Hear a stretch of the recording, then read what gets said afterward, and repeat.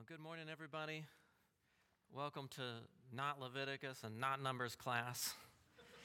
Because we finished Leviticus, we're going to start Numbers next week and spend 8 weeks there. But in between those two series of lessons, we're going to talk about this little handout that I gave y'all about towards understanding the whole Bible. And I know that this sheet and this title and what's on the YouTube machine is going to be different. And that's because I can't make up my mind. I don't know if it's toward or towards with an S, but the idea is what are the major things that one needs to understand to be able to read the Bible as a whole in a way that they could understand it and most glorify God in their Bible reading. And I made this chart to be something that you could stick inside of your Bible and just look at it while you're reading through, just to kind of jog your mind back through some things to help you understand a passage. And I'm going to need a volunteer to hand the rest of these out to people who don't have them yet. It's going to be you, Kathleen. Yes, because I don't have one yet. All right. So the Simmons will need one, and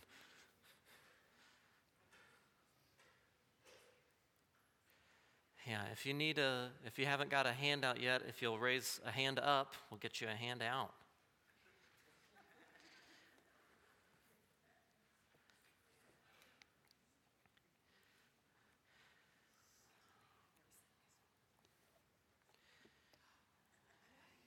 And while those are being handed out, if you want to turn in your Bible to Ezra 7:10, that's in the First Testament, it's page 613.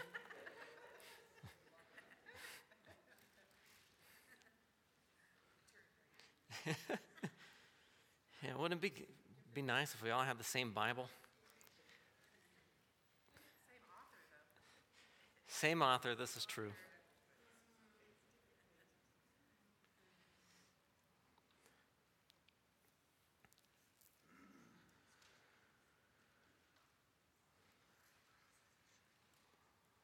All right, Ezra 7:10, this is talking about priest Ezra, and I want you to hear what he did and think of his example in relation to God's word. So it's for Ezra had set his heart to study the law of Yahweh and to practice it and to teach his statute and judgment in Israel. So there's 3 things that Ezra had set his heart to do. What are those things? What's number 1? To study. And what's the second thing? Yeah, to practice or to do it. Do you think that order is important? Yeah, can you practice something you haven't studied? No. Only foolishness, right? What is the third thing that he did? Right, and you think that the order's still important there. Study, practice, then teach. Because what if you have teaching without practice? Yeah, hypocrisy. So we want to have those things together. So when it comes to understanding the whole Bible, we want to study it first, to live by it. But to live by it in order to be an example of it and have the ability to disciple others in it so that we can be disciple-making disciples. And here you see this connection of he's teaching the law of Yahweh, which is the instructions of Yahweh, and to teach his statutes and judgments. So he's starting with first God's law or God's instruction, and then the words statutes and judgment have to do with his principles and his decisions, or his instruction on how you're to live by these things. And then judgment is tied into the concept of worldview. This is how you understand how God makes decisions, and that's how you're to make decisions as well. And as Christian people, we want to be able to grasp the Bible as a whole so that we can have a greater enjoyment in our God and to be most faithful as disciples and giving him glory, and how we would live by his word and teach it to others as we study it. So when it comes to studying the Bible, it's a profitable task to figure out, well, what is the theme of the Bible? So if you guys were to try to come up with a statement on the theme of the whole Bible, what would you like to suggest? What is the theme of the whole Bible? And if you're in leadership training class, you can't answer yet.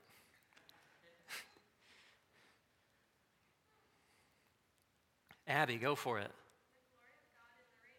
All right, she's looking at the handout. She read my answer. What do you guys think would be some other good themes for understanding the Bible as a whole? If somebody said, well, what's the whole book about? What's the one thing that makes sense of everything that's in it?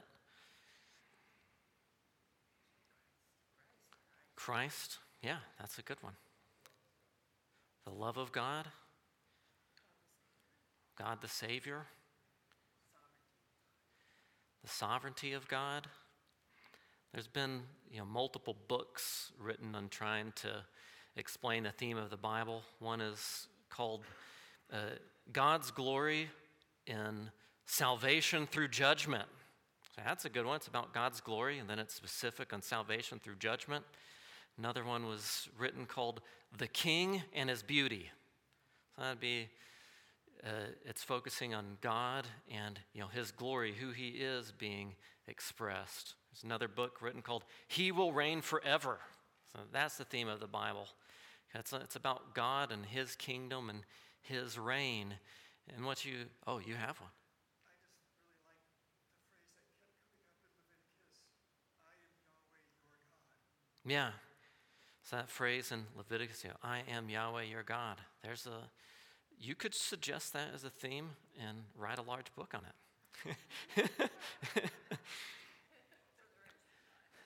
But you kind of see what happened with those book titles is that they moved from something that was a little more specific, salvation, to something bigger, which was God's glory, and something even more general, and His kingdom.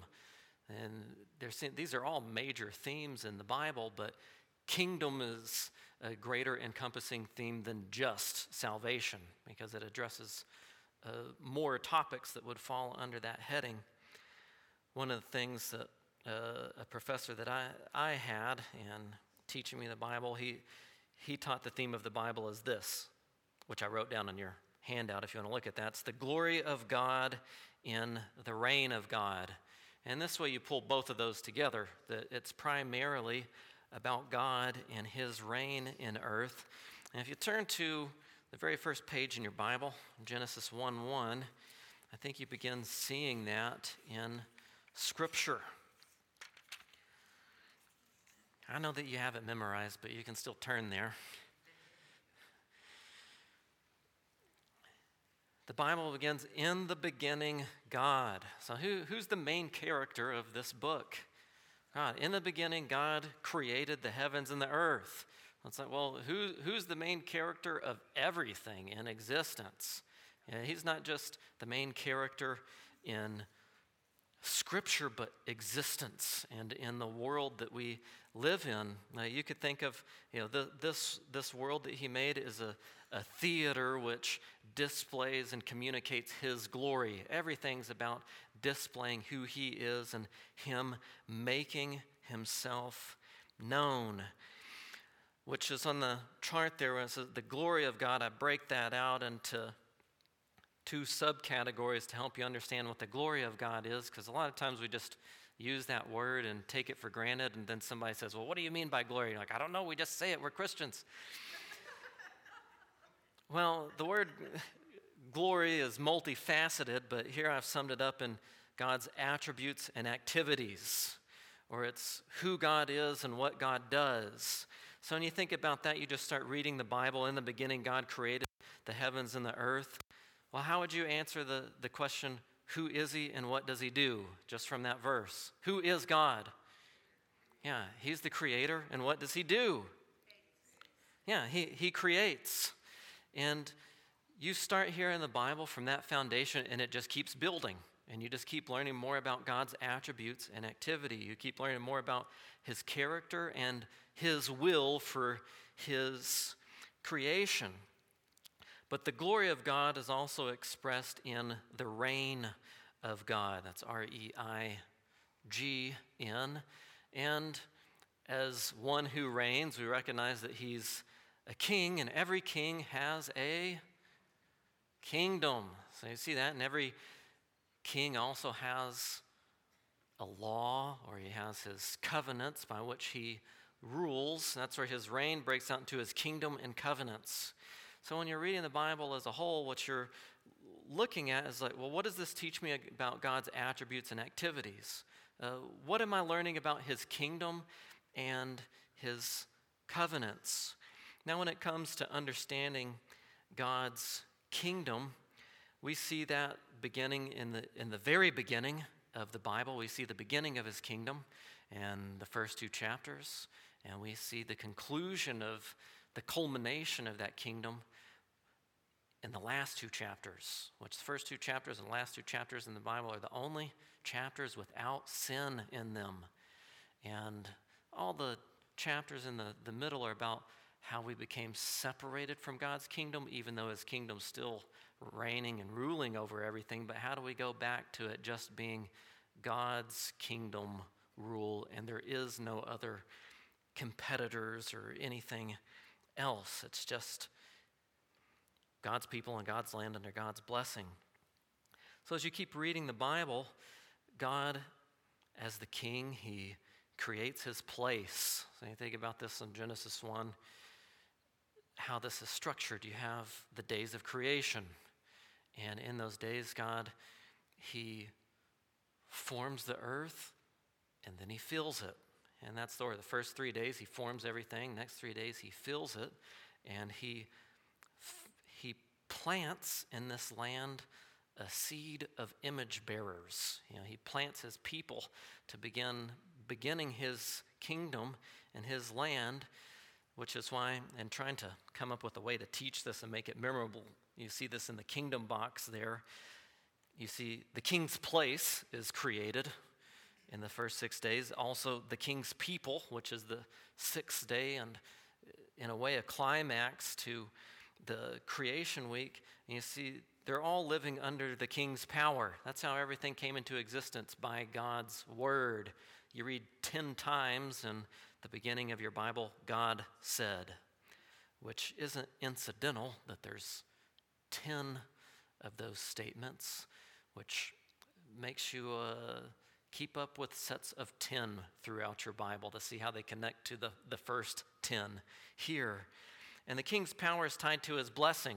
Anything about blessing, it's another one of those Christian words that we throw around, but what is it? Well, when God blessed man here in the beginning of the Bible, he blessed them.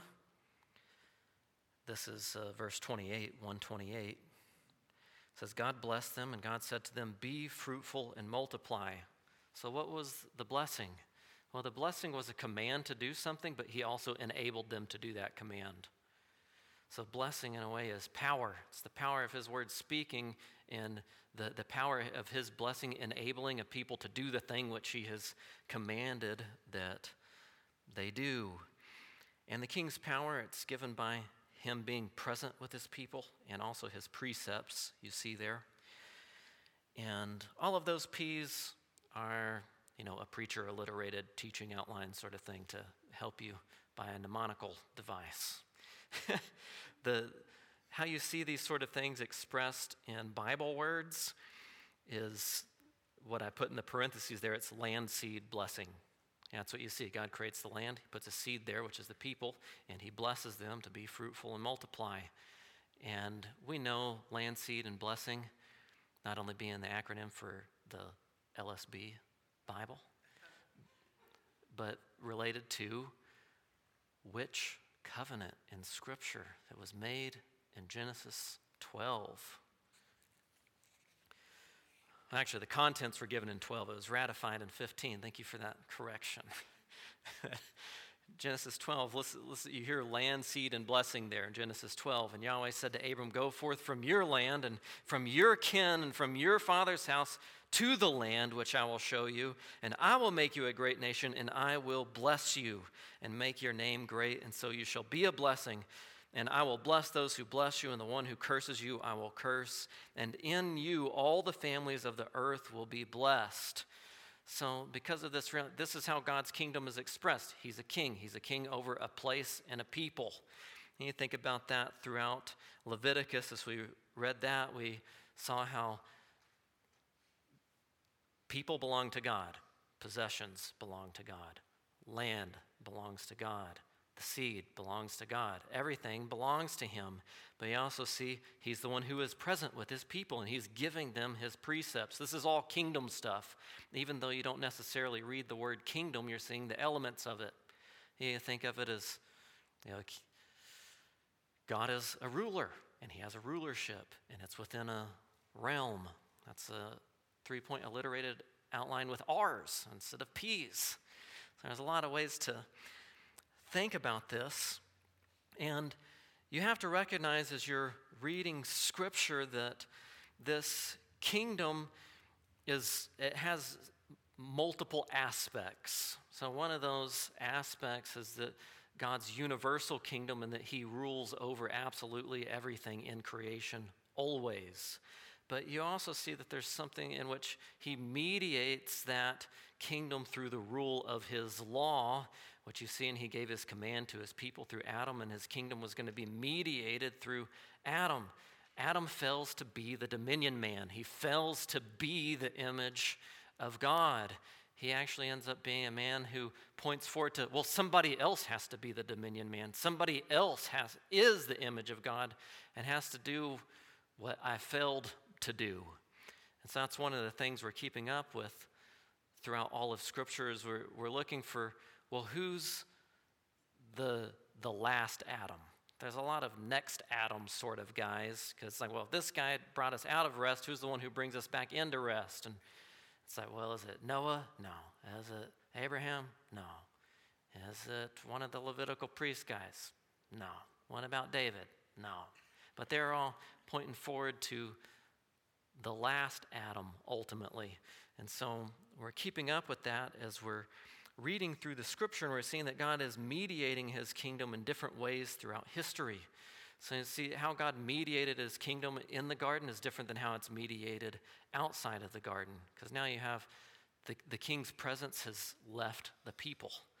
But and then you're wondering, well, how is God going to mediate his people coming back into his land and being his people and under his blessing?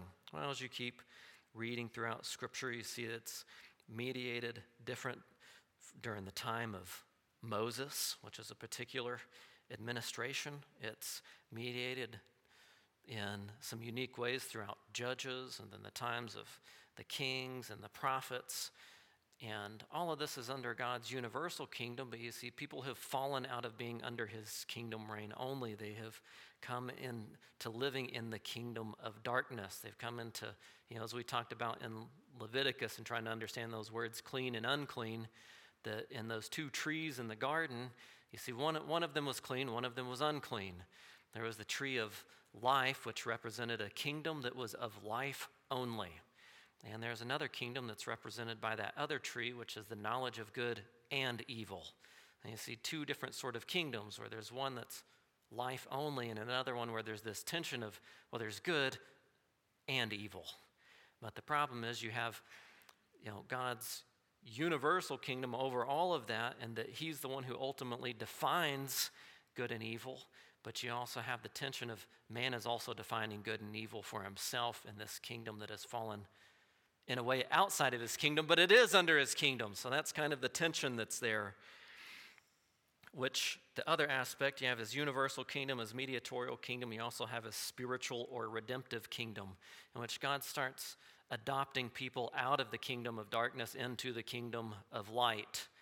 He starts taking people out of being in the serpent's family into the woman's family. He starts making things right by taking that which was stolen and rescuing a people for the sake of his name and revealing his attributes and activities, which he is a Savior who saves. He's a Redeemer who redeems, but he's also a judge who judges.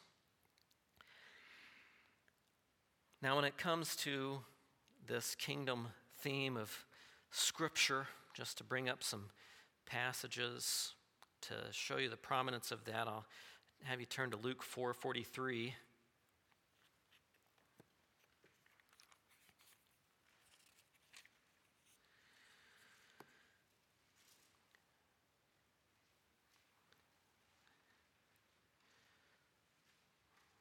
And here we learn what Jesus preached when he came. Luke 4:43. But he sent to them, I must proclaim the good news of the kingdom of God to the other cities also, for I was sent for this purpose. So what was it that Jesus came to preach? Yeah, the good news he came to preach the main theme of the Bible. That's why I think it's a pretty good pick, since that's the main theme of Jesus' preaching. He came preaching the kingdom, which, if you were to try to come up with explaining to somebody the kingdom of God, how would you explain that to them? What is it? What is the kingdom of God?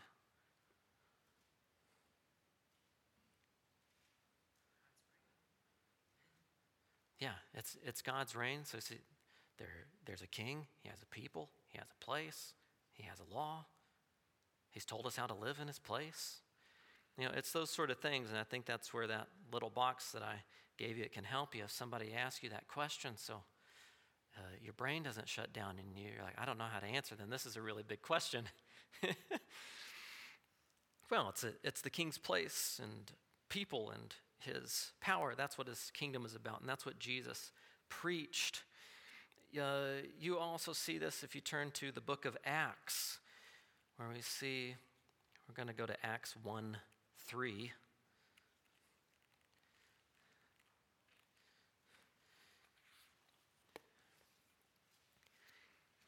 And as we heard preached last week, in Luke started with what Jesus began to do and teach concerning his kingdom. And then in verse 3, it says, to whom he also presented himself alive after his suffering by many convincing proofs, appearing to them over 40 days and speaking about the things concerning the kingdom of God. So he passed on the proclamation of the kingdom to a people who would be his witnesses. And they got this. In verse 6, they say, so when they had come together, they were asking him, saying, Lord, is it at this time you are restoring the kingdom to Israel? So they're recognizing that God's kingdom involves this nation, Israel, that God started that was going to be a blessing to all the families of the world, and that plan hasn't ceased. It's like, well, how is this plan going to go forward? They wanted to know, is it right now that you're going to do this? Which you remember during Jesus' ministry, they thought, this is it. He's going to overthrow Rome. He's going to bring in his law and reign as the king over absolutely everybody. But that's not how his kingdom came. It wasn't like the kings of this earth. He came in a way that was perplexing to others. Instead of ruling over everybody, he comes as a servant, and he suffers, and then he sends out his people as witnesses that join him in that suffering, and he says to them, it is not for you to know the times or seasons which the Father has set by his own authority, but you will receive power when the Holy Spirit has come upon you, and you shall be my witnesses, both in Jerusalem and all Judea and Samaria, and even to the end of the earth. And that phrase tying back into Isaiah 49, and talking about God sending out his witnesses of suffering servants who are linked to the suffering servant to continue to spread his message to the end of the earth, which that's what we read about happening in the book of Acts. Now if you turn to the last verse in Acts, it's 28:31.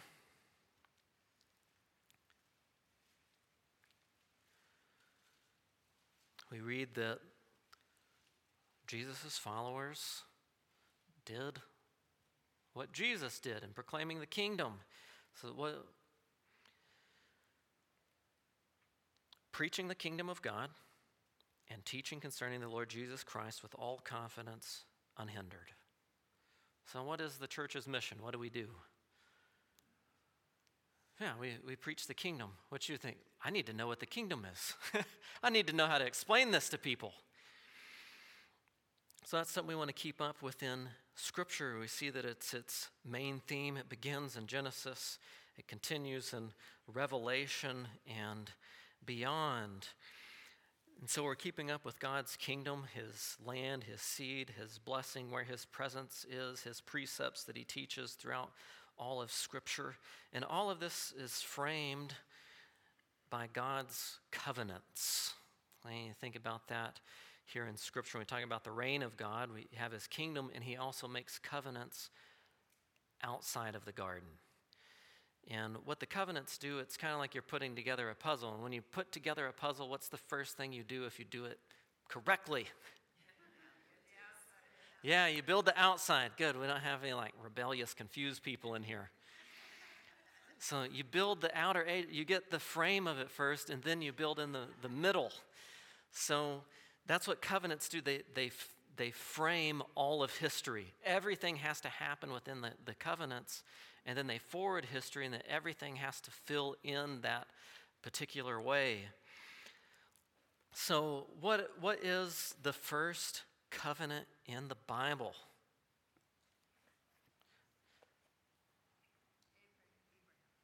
Okay, some people are saying Abraham. Who wants to go earlier? Noahic. Does anybody want to suggest a covenant that is not called a covenant in the Bible that comes even earlier? All right. So somebody suggested the Adamic covenant, which is not called a covenant in Scripture. And I think that one of the reasons we don't see it as a covenant is, well, one, the Bible never calls it a covenant, and two, because of what covenants do. What covenants do, as you see I put in that box, they mediate God's redemptive plan. God did not need to mediate a redemptive plan in the garden. He didn't need to make a covenant to establish a relationship with Adam because he already had one. And that's the purpose of a covenant, is to establish a particular relationship where there wasn't one. And the first covenant in the Bible, for those of you who said the Noahic covenant, we have some candy in the office. If you go in there and visit, and you can grab one piece out of there. The rest of you, maybe I'll ask you next week and you can get a piece of candy too. So Genesis 9 is where we see the first covenant in Scripture. If you want to turn there, we're going to look at 9, beginning in verse 8, Genesis 9, verse 8. It says, Then God spoke to Noah and to his sons with him, saying, As for me, behold, I establish my covenant with you and with your seed after you, and with every living creature that is with you, the birds, the cattle, and every beast of the earth with you, and all that comes out of the ark, even every beast of the earth. Indeed, I establish my covenant with you, and all flesh shall never again be cut off by the water of the flood, and there shall never again be a flood to destroy the earth. Then God said, This is the sign of the covenant which I am giving to be between me and you and every living creature that is with you for all successive generations. So you look at this covenant. Who did God make it with?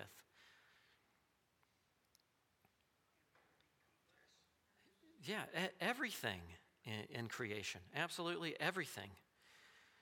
And he gave a sign of it, which was he hung his war weapon in the sky to show he's not going to just totally dispose of this creation until he has carried out his plan of bringing everything back into his rest. So we start building the puzzle here of God's kingdom and how it's going to work. God's kingdom includes everything. And I understand the Noahic covenant to be like railroad tracks, that God's going to put his, train of rest onto it. That's right. You got to give like a good long, long, short, long. Was that just one long? The trains do that. They drive by my house. They're not consistent. keeping the rule of the long, long, short, long thing. Anyways, if you want to watch trains, you can come over for lunch on Saturday sometime. The Noahic covenant is the platform in which God's redemptive plan is going to carry out. It's the platform for every other covenant. Everything has to move to God's rest. It's the ultimate goal of all creation, which we're going to talk more about this in the summer. We're going to talk in more detail about the kingdom and the covenants. But then that leads you to, well, what are the pieces of the train that are going to go down these train tracks? Well, that's the Abrahamic covenant, which its main elements are LSB, the land, the seed, and blessing. But you can put those carts on the track, but if you don't have an engine to drive it, it's not going to go anywhere. So that's going to tie into the other future covenants that will be made. What covenant's made after Abraham? Yeah, Mosaic, which, this is like what happened. You have this guy, he shows you a model ticket booth. And he's like, well, the way that you get on a train is that you buy tickets out of a ticket booth, but the tickets are super expensive. You're like, man, I can't buy one, and I need a real ticket booth. And then that's all that the Mosaic covenant does. It just instructs on how you can get a ticket, and it points out the fact that you need one, but you can't afford one. So I said, well, how is this going to work? Well, there's another covenant we're going to read about in Numbers as we get into that, which is the least famous of all of the covenants. But maybe somehow in my lifetime I'll be able to re-promote it. The priestly covenant. It's made with Phineas. And the point of that, it's like, well, I can't buy a ticket. I need to have a ticket. This model ticket booth doesn't work to get tickets. What am I going to do? Well, in the priestly covenant, we find out God will accept a substitute. He'll accept a substitute like Phineas, who does the righteous thing that you failed to do in your place so that you can be rescued. It's like, well, that's a pretty good deal, but who's the guy who pulls that off ultimately? Which leads us to the next covenant, Davidic covenant. He's going to be, which is something you already see going back to Genesis 49 and it was promised from the tribe of Judah. There would be one who is a lion, who is the stone of Israel, who is a scepter and a shepherd. Like, who is this guy? It's like, well, David is a shepherd warrior and a king, so maybe he's the forever king of the forever kingdom. Not David. Turns out he did some bad stuff and he's not the guy, but he would under the Mosaic administration, point forward to the king who would come. And in the Davidic covenant, there in 2 Samuel 7, you read that there's going to be a forever king of a forever kingdom. He'll be a forever king because he never sins and therefore he never dies. He never gets the wages of sin because he never sins. But he's actually going to take on the debt of the sin of his people on himself to pay their eternal debt with his eternal worth and then rise again from the dead on the third day because he's in charge of life. But here's the problem. Now we know who the guy is, but the problem is we don't want that guy. We have no interest in him.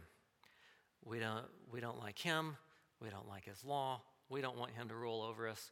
We would rather have Saul, handsome and tall.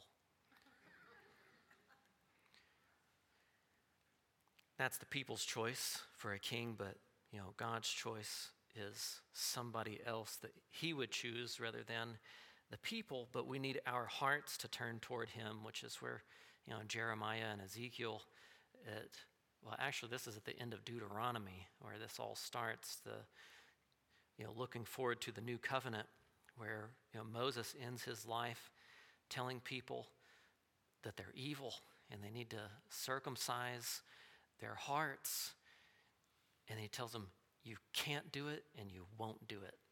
You can't circumcise your heart and you don't want to, and therefore you're not going to do it. And he says, but God's going to do it for you one day. And then he leaves and he dies. And then a lot of years go on, and that this is more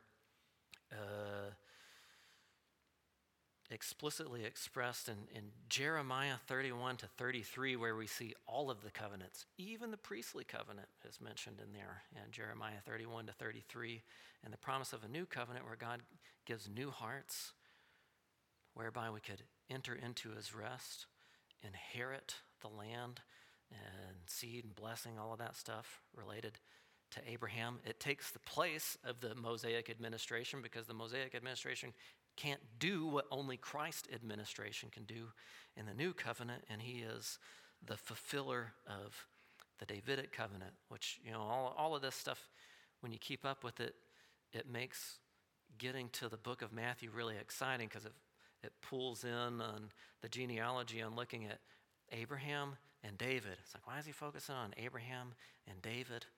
It's like, well, because that's where God promised that the seed and the king would come. And he's saying, this is that guy. This is Jesus' genealogy.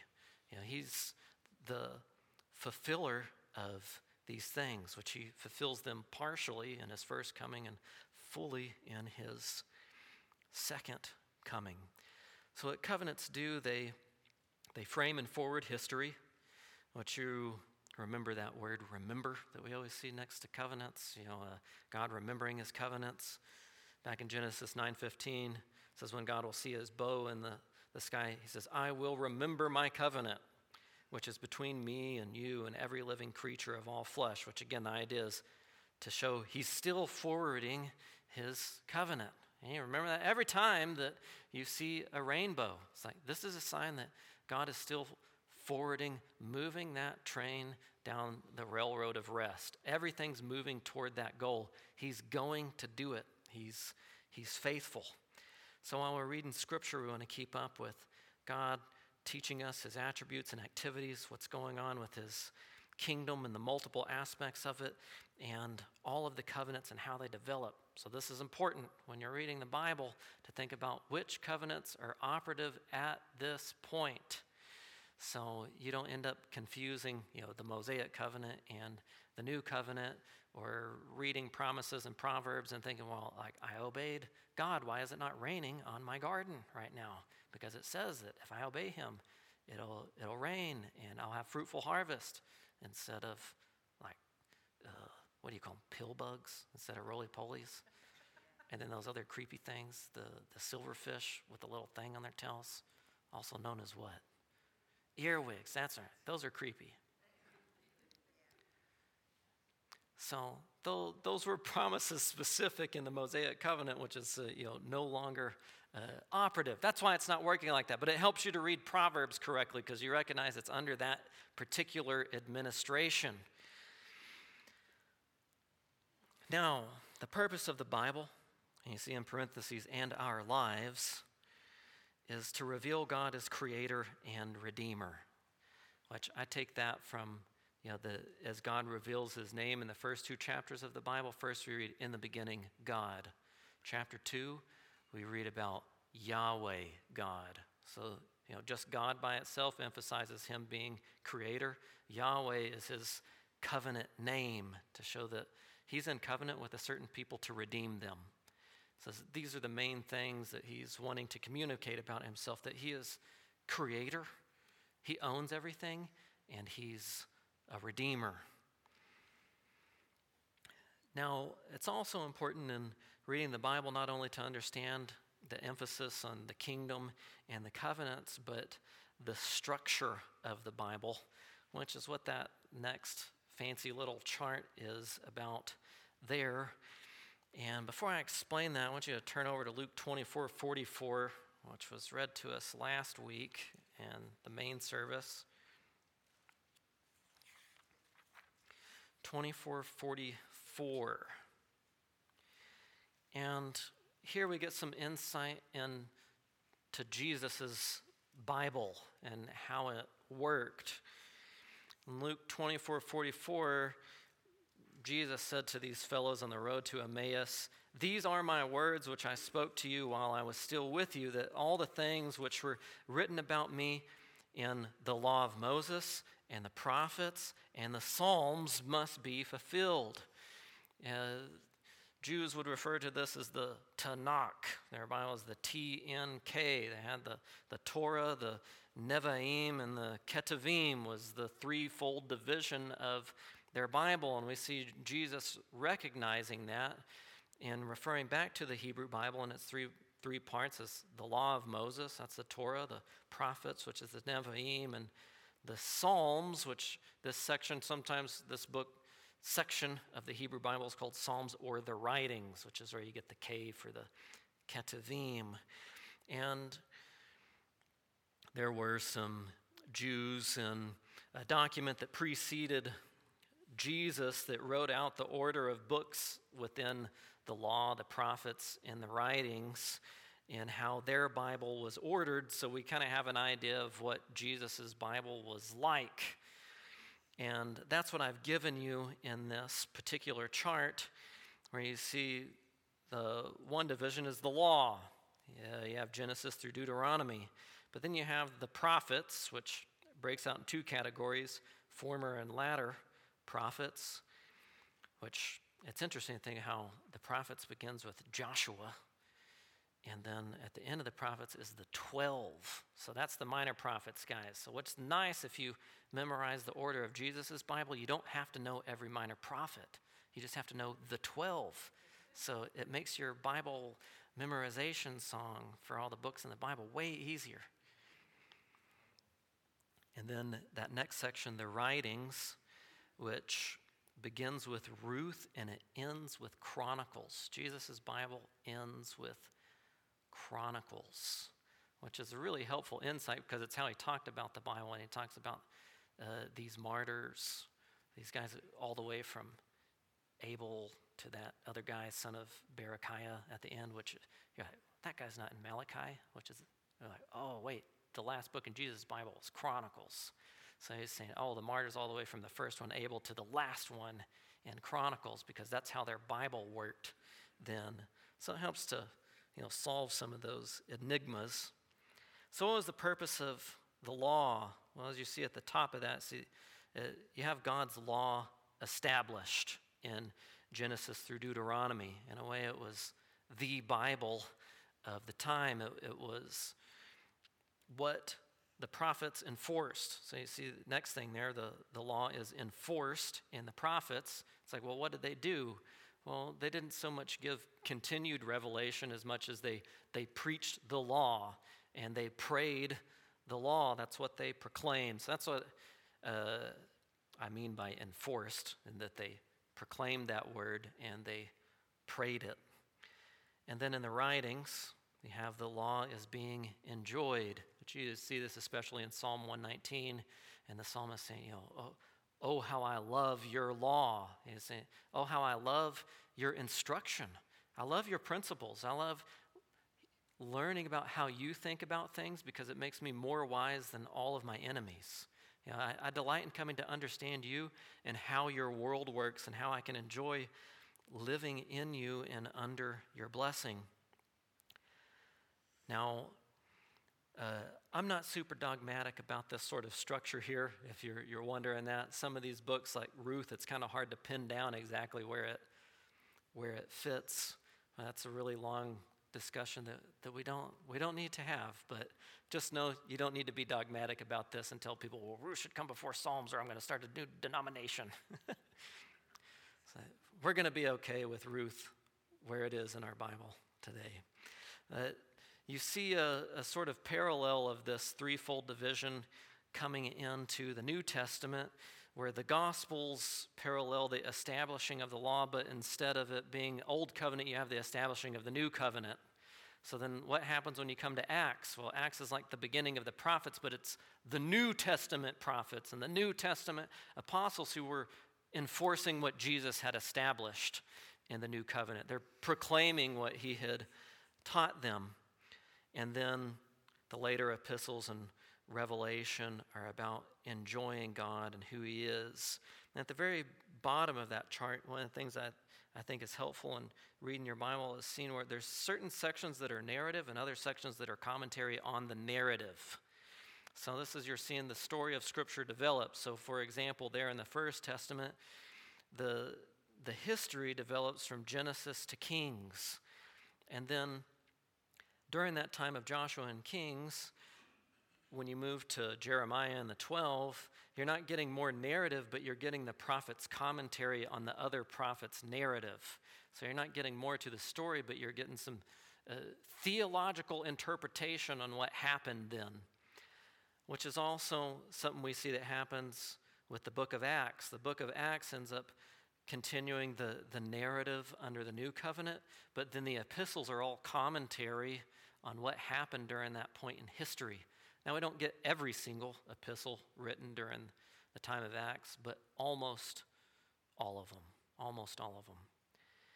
And there's a bazillion things that could be said about this, but another point of interest is you see how there on the far right of the chart in the First Testament you have Daniel there at the top, and then in the New Testament you have Revelation. Do those books have anything to do with each other?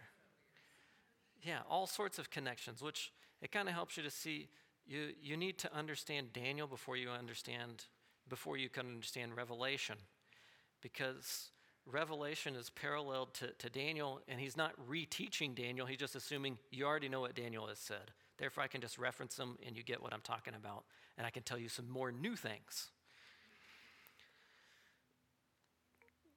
Which there's this element in which it's like, this is kind of overwhelming because I want to understand Revelation, but that means I have to understand Daniel. If I'm going to understand Daniel, I need to understand Genesis to Daniel, and then I need to understand Daniel to Revelation. Right. Right. But don't get overwhelmed, but instead be excited that you're always going to continue to uncover new truths to be excited about our God. And we would expect it to be such because he is an eternal being of joy. Even when we're with him in eternity forever, we're not just going to show up and get the whole message on the road to Emmaus and be like, all right, now we know the whole Bible. Let's just like go fly and walk through walls and go mountain biking and use our plowshares that we have now. Which all sounds really cool to me.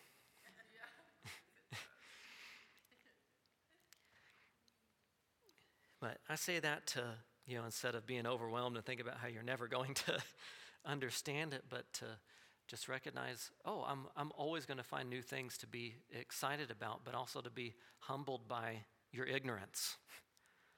But to recognize that God will help us with our ignorance, and he's going to be patient with us and continue to teach us. Any questions about that section before we look at the back of this handout? All right. When it comes to reading the Bible, we want to think about our hermeneutic. We want to interpret the Bible, the way that it was written. We want to read it the way that it was written. We want to read it the same way that all the Bible authors read it. So when we think about hermeneutics, which means what? John Whipperman, what are hermeneutics?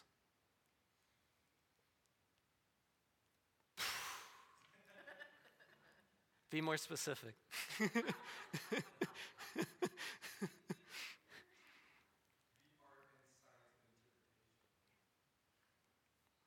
That was a high five from the front of the room to the back of the room. The art and science of interpretation.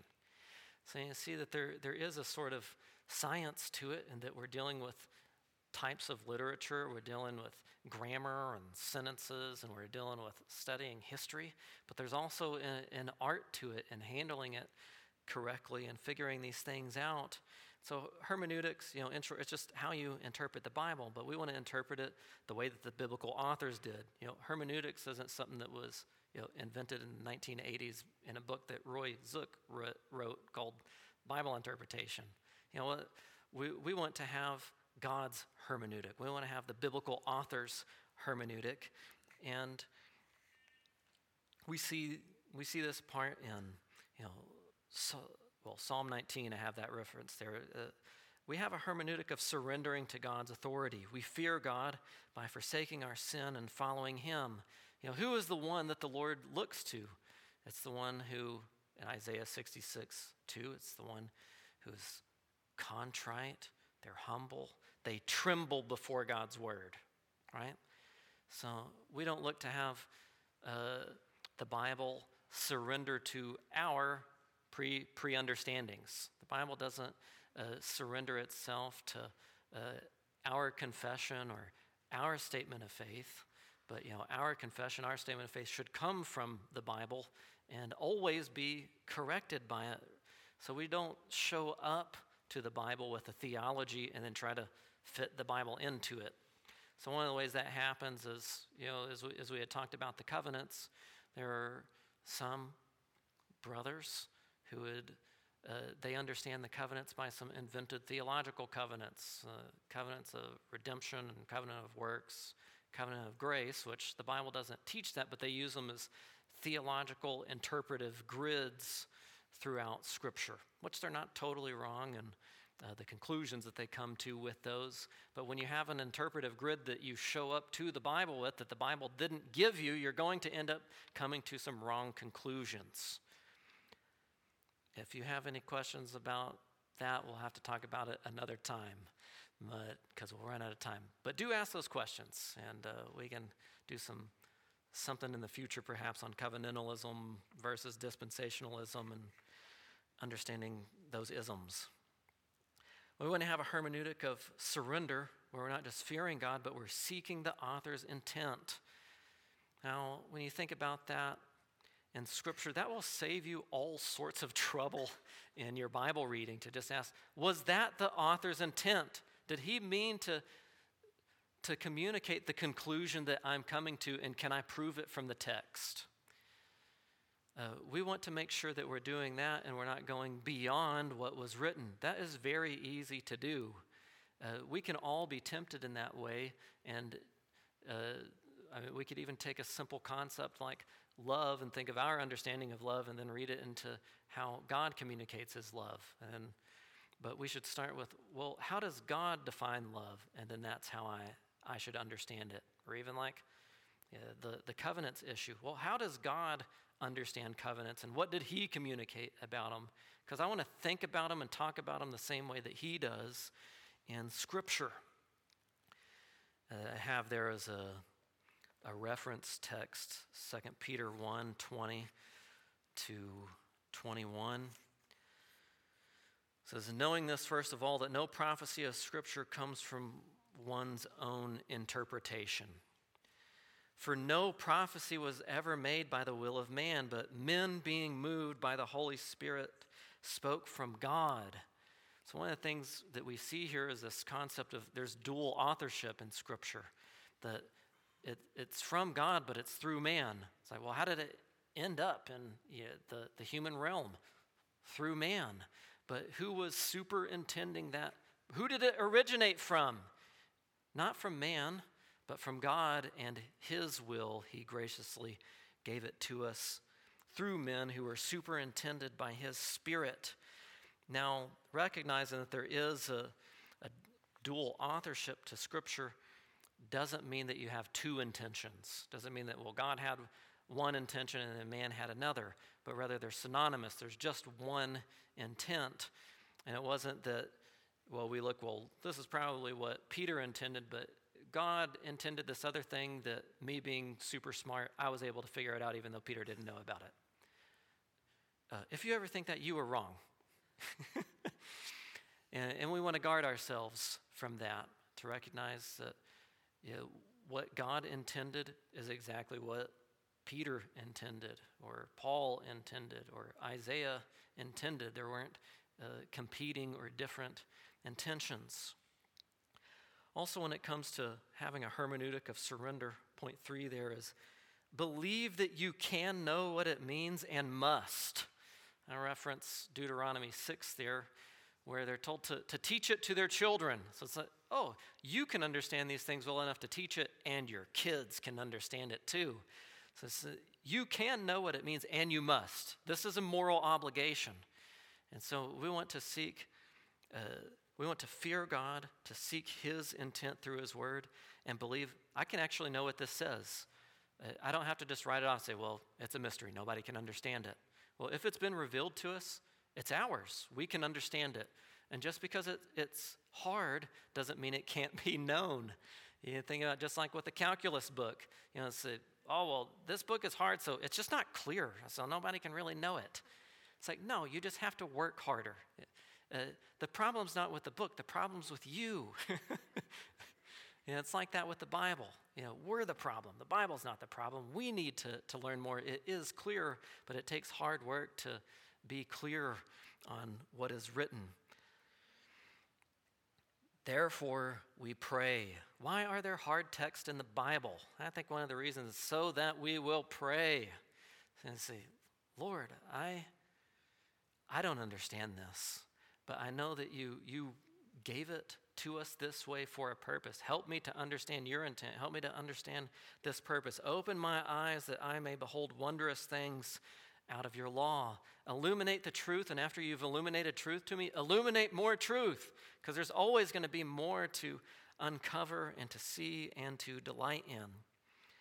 So how do we practice this hermeneutic of surrender? Well, it's those questions that I wrote there. We have those main questions that are underlined: what, why, so what. You can ask that in any Bible passage, and it's the way that Bible logic works. Because we're out of time, I'm going to have to be super fast on my examples here. You can even think about Peter and his sermon in Acts 2. He preaches from the Psalms. He's saying, well, what the Psalm says is, he talks about, the Lord said to my Lord, sit at my right hand. He says, well, why did he say that? He's like, so that you people would believe in him, so that Israel would trust in him. That's why he said what he said. And so then the next question was, well, so what? What do we do? Peter says, repent and believe. That's what you do. So that's how Bible logic works. And we see that was Peter's hermeneutic. So what's our hermeneutic? We say, well, what does the Bible say? Why was it said? And so what are the implications and the applications that come out of that? Which is maybe more standard terminology that you're familiar with. Is we start with observation, then interpretation, and then implications or applications. And in that order, we don't start with, well, I already have the application right, so therefore the interpretation must be this. And so you only observe what you thought that the Bible talked about, and as opposed to starting with the Bible informing you. Instead, you're informing the text about what it's about. And we want to watch out for that in ourselves. And those other things, you can consider them in your own private devotion time, those extra questions in there, and see how it is a blessing to your life while you read through your Bible and ask those questions. The next thing I want to get to that 4 ways of Scripture, how it applies itself. Because again, this is that hermeneutic. How does Scripture apply itself? And this is expanding on the so what question. So let's say you're in your morning devotions, you're reading, well, what Genesis 1:1 says that God created everything. Well, why does it say this? And why does it put this emphasis on God said, God said, God said?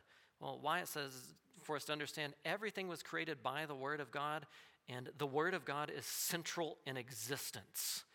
It's absolutely primary. And it's like, well, so what does this mean for us as His creatures? When you look at how the Bible applies itself, we start, we worship God for His works. You see that throughout Scripture, God being worshiped for creating everything, being the owner of everything, being the one who takes care of His creation. And that moves up to, now we're learning theology. We're learning theology that everything in creation belongs to God, and He's made us to be stewards of that particular creation. And then in learning theology, we also learn God's creation purpose is that we be fruitful and multiply in everything that we do, so that we display His glory being spread throughout the earth. And as we saw with the covenants, the first covenant, Noahic covenant, we learned about theology there, that God's covenant promises that everything will have its ultimate goal in going back into His rest, which leads to number 3, throughout redemptive history, it demands a moral response to us, that we not only believe that God is the creator of everything, but we have faith in him and we trust in him, which is what the author of Hebrews writes about. It's not just that we know that he's creator, but we trust him and we follow him. And number 4, worldview in light of redemptive history, where you're probably familiar with the big worldview questions. Where did everything come from and what's its purpose? Everything came from God and exists to glorify him. And it also answers that other worldview question. Well, what's wrong with the world? Well, sin came into the world through one man. Well, how can what's wrong be made right? Well, there's another man, but he's not the condemnation man. He's the justification man. He's not the death man, but he's the life man. This is, Romans chapter 5.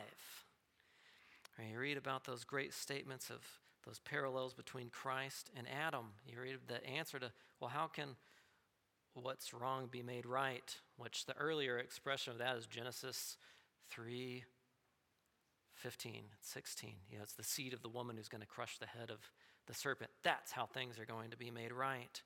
And then there's that other worldview question. Well, what is the end goal for everything? Well, the end goal for everything is the glory of God and the reign of God. It's us going back into his rest, his dwelling place, God's people and God's land under God's blessing.